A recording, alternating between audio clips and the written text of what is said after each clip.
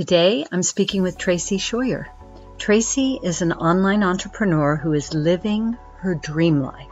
She helps women get out of tech overwhelm and launch their business or products into the world. And she's traveling North America with her husband in a motorhome. Now, you're going to learn that creating this dream life was not for the faint-hearted. In our interview, Tracie shares about the challenge and unexpected fear she experienced as they drove away from their old life, and how it almost derailed everything. Of course, she's glad that didn't happen, and as you listen, she's going to inspire you to go after your dreams.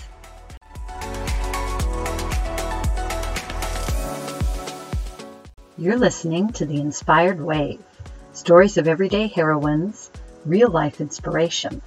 I'm your host, transformational coach and connection catalyst, CJ Rivard. Join me weekly to hear real-life inspiration and tips for tackling your life's challenges. Each week, you'll hear from a relatable woman who shares about her struggles and the tools she used to work through them. By being women of courageous action, vision, and ongoing evolution, each of us can create a ripple of positive impact. And together, we'll create a wave of change. Join us. All right. Well, welcome everyone. Thank you for joining us. I'm so excited to introduce you to Tracie Shroyer. Did I get that right? Yep, Shroyer. that's right. And learn a little bit about her story because I personally find it very inspiring. So this is going to be fun. And Tracie, welcome. Thanks for joining us. Thank you. I'm so glad to be here. So to start with, you all heard that she has the RV life now. So we need to hear where Tracie is right now and how that's going. Yeah. So at this moment, I happen to be in downtown Las Vegas, which is really odd to see bright flashing lights around me all the time. Because just a week ago, I was at the Albuquerque Balloon Fiesta, International Balloon Fiesta, which is something I highly recommend. But it's completely different than Vegas. And so I'm having a little culture shock right now. I was surrounded by hundreds and hundreds of hot air balloons a week ago, and now I'm surrounded by neon lights and people walking down the street with crazy clothes on. So yeah, yeah, a little different.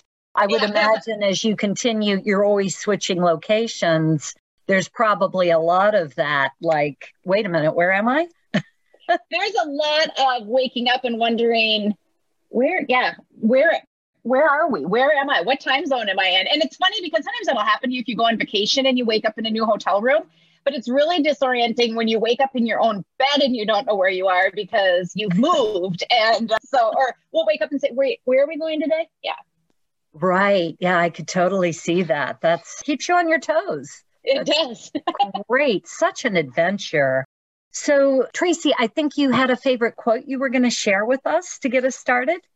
I do. It's anonymous. I did some research, couldn't figure out who said this, but it feels good to be lost in the right direction.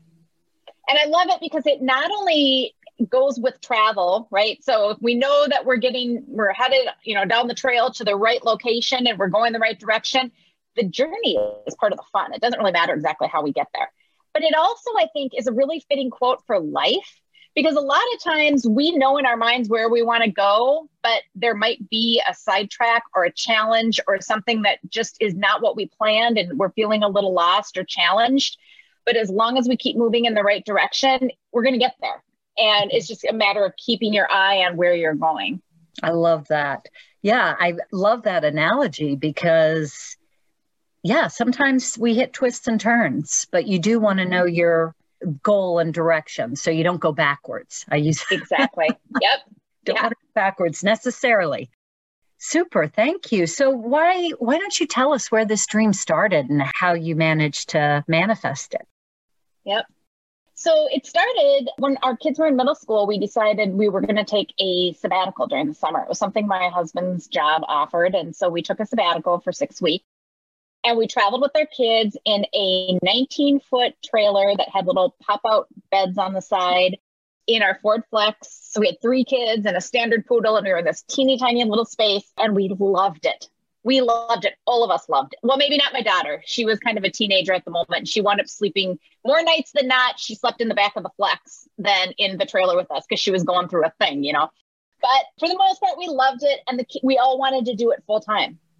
And surprisingly enough, we had met lots of other families on the road who were doing this full time. Back then it was probably, you know, in the low thousands. Now there are, in some of the groups I'm in, there are thousands and thousands and thousands of families that are doing it full time. We were just with a bunch of them last week. Well, time went on, the kids got older, and we were trying to organize our jobs to make this possible. And it just didn't happen as quickly as we wanted. This was, you know, almost 10 years ago. So the idea of allowing an employee, my husband is an actuary, he's a mathematician, to convince his company that this was going to work out okay, that was a little harder back then. I think now post-COVID, you can convince people that, yeah, I can work online, but back then it was tough.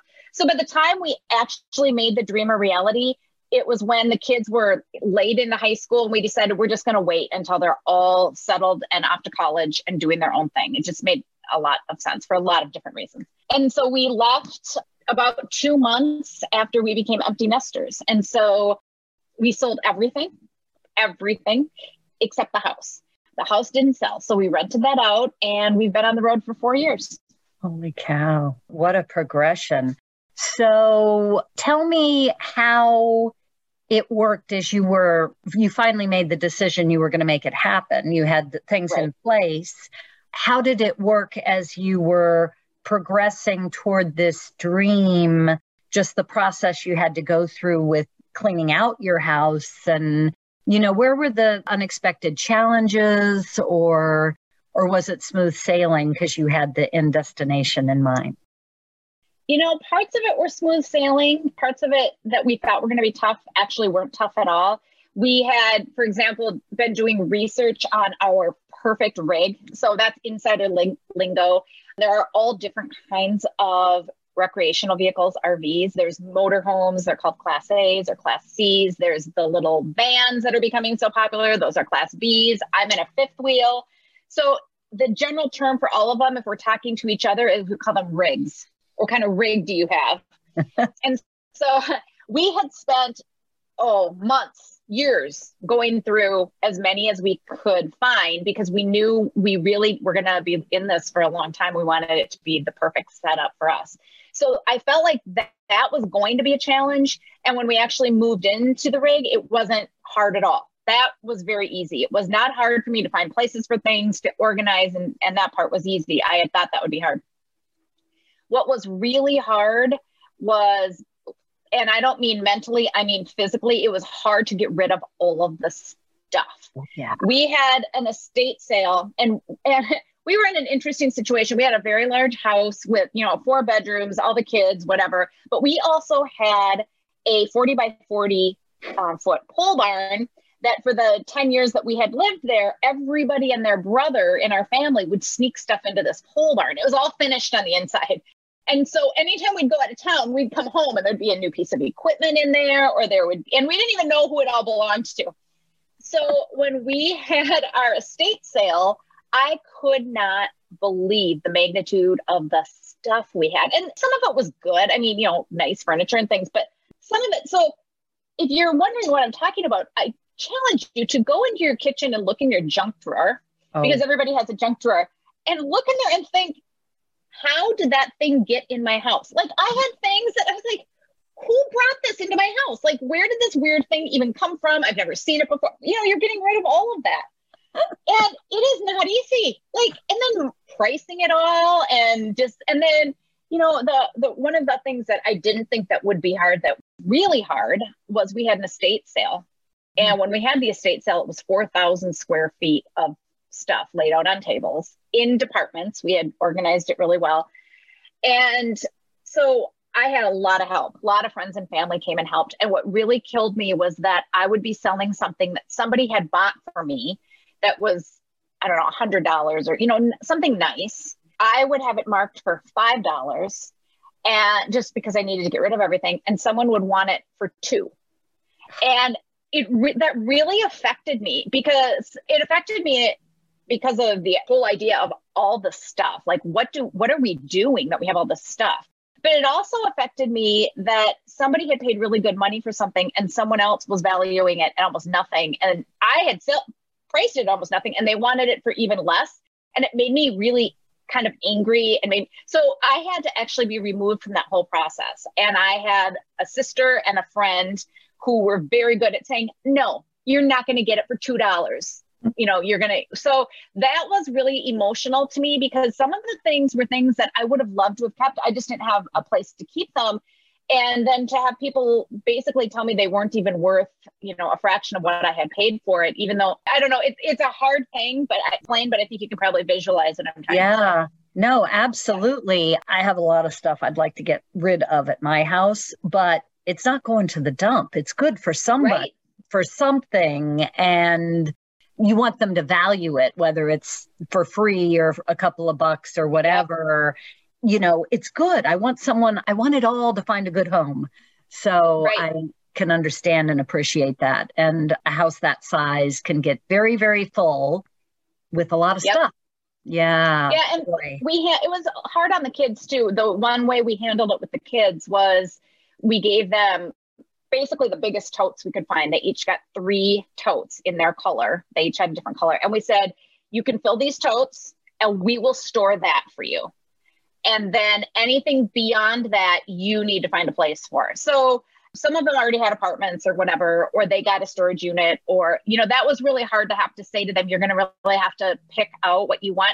But it turned out that it wasn't as hard for them as I thought it would be. I couldn't believe some of the stuff that they got rid of, like killed me that they were getting rid of it. But I figured, this is a good process for them to start early in life because we tend to accumulate a lot of things for a reason that isn't because we love them or love it. And so, they didn't have as much trouble with it as I did. It is a really good training exercise for youngsters because, you just hang on to stuff. I know I have. And I'm like, why is this here? But it's such an effort to get rid of everything. So there's a story. I think we save a lot of things too, because there's a story. We remember the person who gave it to us. We remember the expression on someone's face when we gave it to them, those types of things. Yeah, absolutely. And it's hard, even though, those memories aren't really, those are just things you're letting go of, but it's still, you get tied up in the emotion and the people behind it and stuff. It's very hard. So how did it feel when you got everything cleaned out? When we got it all said and done, we were all loaded up and we were ready to go and we had done it. Like one of the hardest parts of the whole thing was explaining to everybody we were going to do this. Our kids were completely on board because they always had been. They thought it was amazing. Our friends and family, not so much. We were both from the area. We had a lot of friends and family. Our parents both lived there, grandparents, whatever. But we had gotten through all of that. And we left on Labor Day weekend. And in Minnesota, Labor Day weekend is a cabin weekend. Everybody goes up north, which is sort of what we say. Everybody goes up north. And we were all alone. And we were in the driveway to our house. We were loading up. And it just hit me like a ton of bricks. And I looked at my husband and I said, what are we doing? Like everything's gone. Everything is gone. The renters are literally moving in as soon as we get out of the driveway. And I said, I don't think I can do this. And he looked at me and said, I'm not sure that we have a choice. Like we have nothing and we have renters and we have a lease. And so I got through that. It was a very, very strange feeling because we had gotten there. Like we made it, we did it. And all of a sudden I just had this, oh my gosh, what have I done feeling? And we drove out and we turned at the mailbox and I was still kind of doing okay. Like you're just putting one foot in front of the other. You got to do the sale. You got to go to the dump. You got to do all the things. And all of a sudden it's done. We load up, we're driving down the driveway. And it was when we turned and went in front of our mailbox out onto the road. And I literally felt like somebody punched me in the stomach. And that was when I said, what do we do? I can't do this. What are we doing? And it was because I had waited at the bus stop. That was where we caught the bus, the kids did, for all of those years. And it wasn't walking through their empty bedrooms. It wasn't getting rid of the play set. It wasn't doing any of those things. It was that mailbox. And I just lost it. And so, of course, as husbands are tend to do, like, well, there's nothing he could do except just keep driving. And, got down the road a little ways. We got to our first campground that night, and I was fine, and I was excited, and I was elated, and I've never looked back since.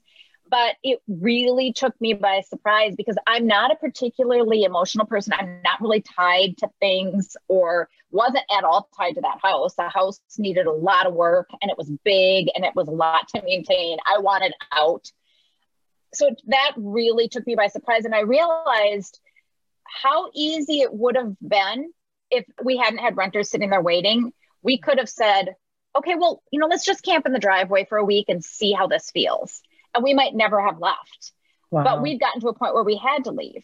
So I think that probably happens more often than we realize, that right before we get to the dream, right before our hard work is realized, when given the option, it's pretty easy to step back and say, nope, this is scary. I'm out. It's actually, I understand when you're completely pushing out of your comfort zone and kind of leaving your old identity behind.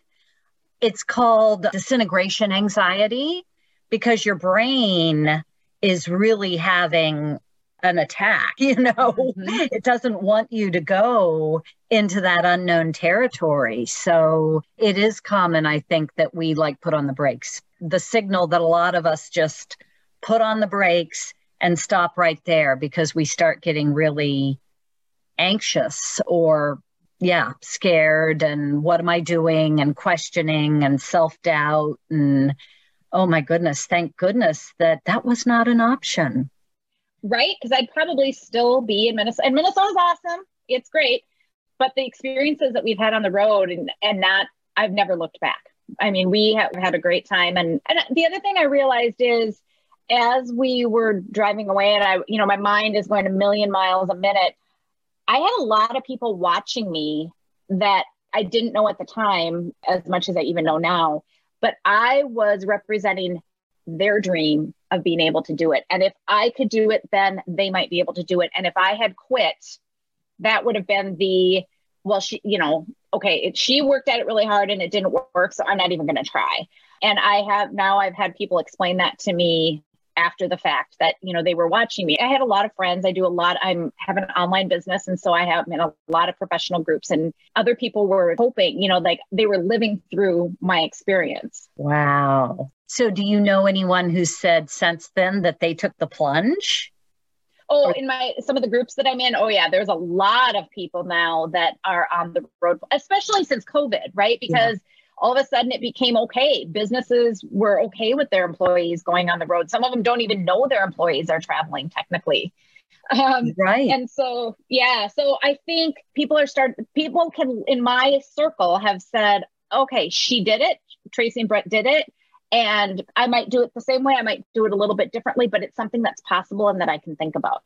Yeah, that's so cool. So tell me what some of your favorite things are about your new lifestyle. Well, I actually love that I never know where I am. I mean, if we're in a place long enough, I know where I am, but we're constantly in exploration mode. And so it was hard. I think it was funny when COVID happened, people all around us were saying, I can't do this. I can't be with my family in this house. It's too small. And we happened to be in Tucson at the time where it was over 100 degrees. And so we couldn't be outside. Normally, when we're in a place, we're exploring, we're hiking, we're trying out the restaurants of the area. We're meeting up with people who we know, from our travels that are in the area. And so when COVID happened, it made me realize, oh my goodness, in our new lifestyle, we never watched TV. We never were sitting at home. We were out exploring. And prior to that, when we were, parents and living at home, we lived for, our show is on, or let's binge watch this, or let's do that. And when COVID happened and we kind of had to do that again, because that's what there was to do, I realized how used to the exploration and adventure that I had gotten into the habit of having in this lifestyle, and how I felt spoiled. But I think that's the way we're designed as humans, is to be exploring and to be outside and to be, experiencing new things, not sitting on a couch every night watching the latest Netflix special. And so that's what I really, really love. When we get somewhere, we don't just do the touristy things. We try to stay for several weeks. We rarely move as often as we've been moving right now because we like to go deep. We like to really get to know a place and to know when somebody says to us, have you ever been? Like, oh, have we been there? Let us tell you about some of the cool things we did there. So I imagine, my brain's just racing with questions, but I imagine it would be hard to pick a favorite. Can you give me like a top 3 in your 4 years of exploring that really, if you haven't been back, you would like to because they were just so fabulous? Spectacular. Yep. Well, my all-time favorite, I don't know that anything will top it, was last week at the Balloon Fiesta in Albuquerque. That was astounding. I mean, there's nothing that I've ever done that's like that. And we didn't know what to expect, but it was educational. It was beautiful. We camped, literally we could touch the rig next to us. Normally you're in a pretty good sized site and you can put up chairs and things. We were so close to each other. We could touch the people next to us, but we got to be good friends. It was called a rally. So we knew we had all signed up together. We were all together and we could walk to the balloons, but then we also had a landing zone where we were parked. So the balloons, when they took off, would land right by our RVs. And so we got to be on the crew and we got to do all kinds of cool things. So that was really, really fun. And I can't wait to go back. Other than that, one of the really cool things we did was we've done a hike in Yellowstone that nobody knew about. It was kind of overgrown and we saw a ton of wildlife. We saw bears and elk and it was off the beaten path, which is hard to do in Yellowstone. So that was definitely a favorite. And then hiking in the Virgin Narrows. The Virgin River is a river that goes through Utah. It might go through some other states as well, but it definitely goes through Utah. And the hike is in the water. And so you're hiking in the river between canyons. Wow, that is unique. I haven't heard of that. That's very cool. Wow. That was one of the most unusual things we've done. And it was funny because I am only 5 feet tall. And so it said in there that you might need to carry children. And I didn't have a purse, but I had my backpack. I didn't have my camera or my phone. My husband had those because he's a little taller. But there were areas where I literally had to swim because the river, right now we've been in a drought. So this was not the last few years. This was a while ago. I had to swim and just for a short distance until I could get to where I could touch the floor of the river again. Super cool experience. You can't do it very often because it has to be a certain time of the summer where the water's not too cold and it's not too high. But definitely that was a don't miss experience. You know, it's always the things that are like not as popular. When we do the popular things that everybody raves about, it kind of feels like it's the commercial version of something and it's the same experience everybody else has had. So we tend to really stay away from those and seek out the things that are a little bit different. Your own adventure, your own path. So cool. Well, so do you have any words of wisdom for anyone thinking about making this kind of move? Like your top tip or the thing you learned you wish you knew before you started, anything like that? So the top tip, I guess, would be really do your research, really understand how you're going to live and how, what kind of traveling are you going to do? So not everybody does RV traveling. There's a lot of people who are nomads and they go from Airbnb to Airbnb. I have a good friend who does that. Or they'll travel Europe. So really think about what makes the most sense to you. If you don't want to have to dump your sewer using a sewer hose, think Christmas Vacation, I think it is, where they're dumping the sewer in that movie.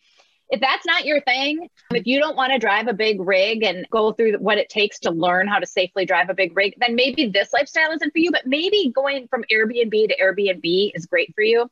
So think about how you like to travel. And then think about, in terms of when we were looking for our RVs, I was mentioning to you, ours actually has 2 bedrooms in it, so we can have one as an office. So kind of think about how you're going to use the space. It's really easy to get caught up in what's pretty, but you need to think about what's going to work for you. From a practical standpoint, you need to know your Wi-Fi options. Wi-Fi is always our biggest problem. And I book, if I'm going to do podcasts or Zoom calls or whatever, I book those, I batch them for when we're in a big city and I know I'm going to have good Wi-Fi. Last week, we had no water, no electricity, no sewer, no Wi-Fi. So you kind of have to be aware of that.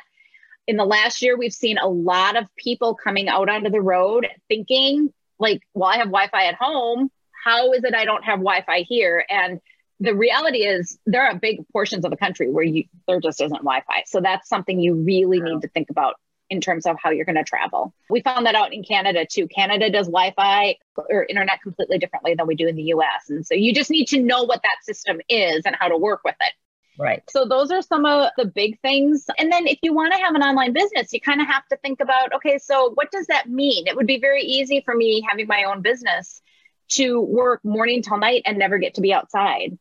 And, you know, my husband works for a company, so he has set hours and he's done when he's done. And so you have to be very intentional if you're going to have an online business and it's your own business to decide beforehand, what is that going to look like? Because if you don't, pretty soon you're never getting outside. You're never doing the things. And it starts to really weigh on you. And you think, why did I do this? Right. It's so interesting because in my mind, thinking about, you know, one day doing something like that, it was before all of the remote work. And I was thinking retirement. That's when people do things like that. Yeah. But they don't have to wait anymore.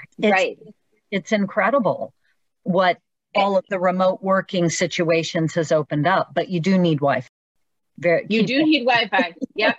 Well, and it was really interesting. Our first year on the road, people were very skeptical of us. If we pulled into a campground in the middle of the week, we were definitely the youngest people around, and they were skeptical. Like, you're retired, or they didn't believe we were actually working. My mom and dad still, I mean, I think post-COVID now they understand, but they're like, what kind of scam are you running? Like, how are you traveling all over the country and that's not real work.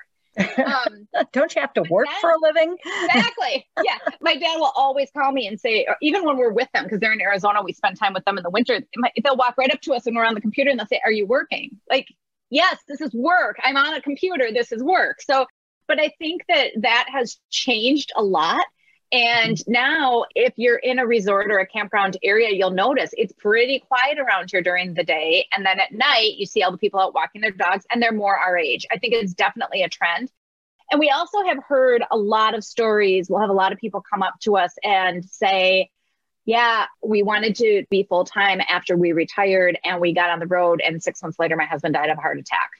Or, you know, my wife's not with me anymore or whatever. And so we're so glad we're doing it now. And we always said we'd stop when we became grandparents, but our daughter got married during COVID and decided, this is pretty good life, had a baby. So now we are grandparents, but we have no plans to stop. In my mind, grandparents were old people. And so we're going to just keep on going. Exactly. Good for you. Good for you. That's so awesome. So you obviously do remote work. Why don't you tell everyone what you do that has enabled you to have this wonderful nomad life and how to connect with you? So I help people who want to have or already have a course or a membership online. I help them do a launch, which means that they kind of open it up for enrollment to the people on their email list. And I also help with the technology part of setting up the email list and connecting all the tech dots. And my company is actually called LaunchTechMadeEasy.com. And it's fun. I meet people because most of the people I meet are online. And so I found a lot of really great networking opportunities just walking the dog or going to the dog park in the morning. And yeah, I love tech. I love talking tech. And I have a lot of really awesome articles designed to, they're just free on my website, to help people who are interested in getting started online and giving them some resources on what to consider and how to decide what they're going to do and how they're going to do it. Awesome. That's so great. Thank you for sharing that. That's so funny. You're networking at the mobile park or whatever. Oh, the times we live in. That's incredible. Exactly, right? I love it. Hey, anyone can be a customer. You never know who you're running into. You never know. Right. That's incredible. Well, Tracie, thank you so much for sharing your story and your time today and connecting with our audience here. I think a lot of people are going to be very inspired by your story and start making plans. Yep. Sounds good. And you know what? you can start out small, go on a long trip. That's what we did the first time. See if you even like it, and if it's not for you, it's not for you. But I encourage people to try it and see if they can get out there, because it's a lot easier than you think. Once you figure out where all the junk came from that you have to sell. Once you get rid of all the junk. Yeah. All the stuff. All the stuff. That's incredible. I've got to say, I'm not envious. What's the word? Just inspired. What's the word? Just the idea of just being rid of all that stuff. It's such a goal for me. It's a life goal, really. And it changes the way you look at things. Every single thing that comes into the door of this RV means either something else has to go out, or I like it enough and want it enough to make a place for it.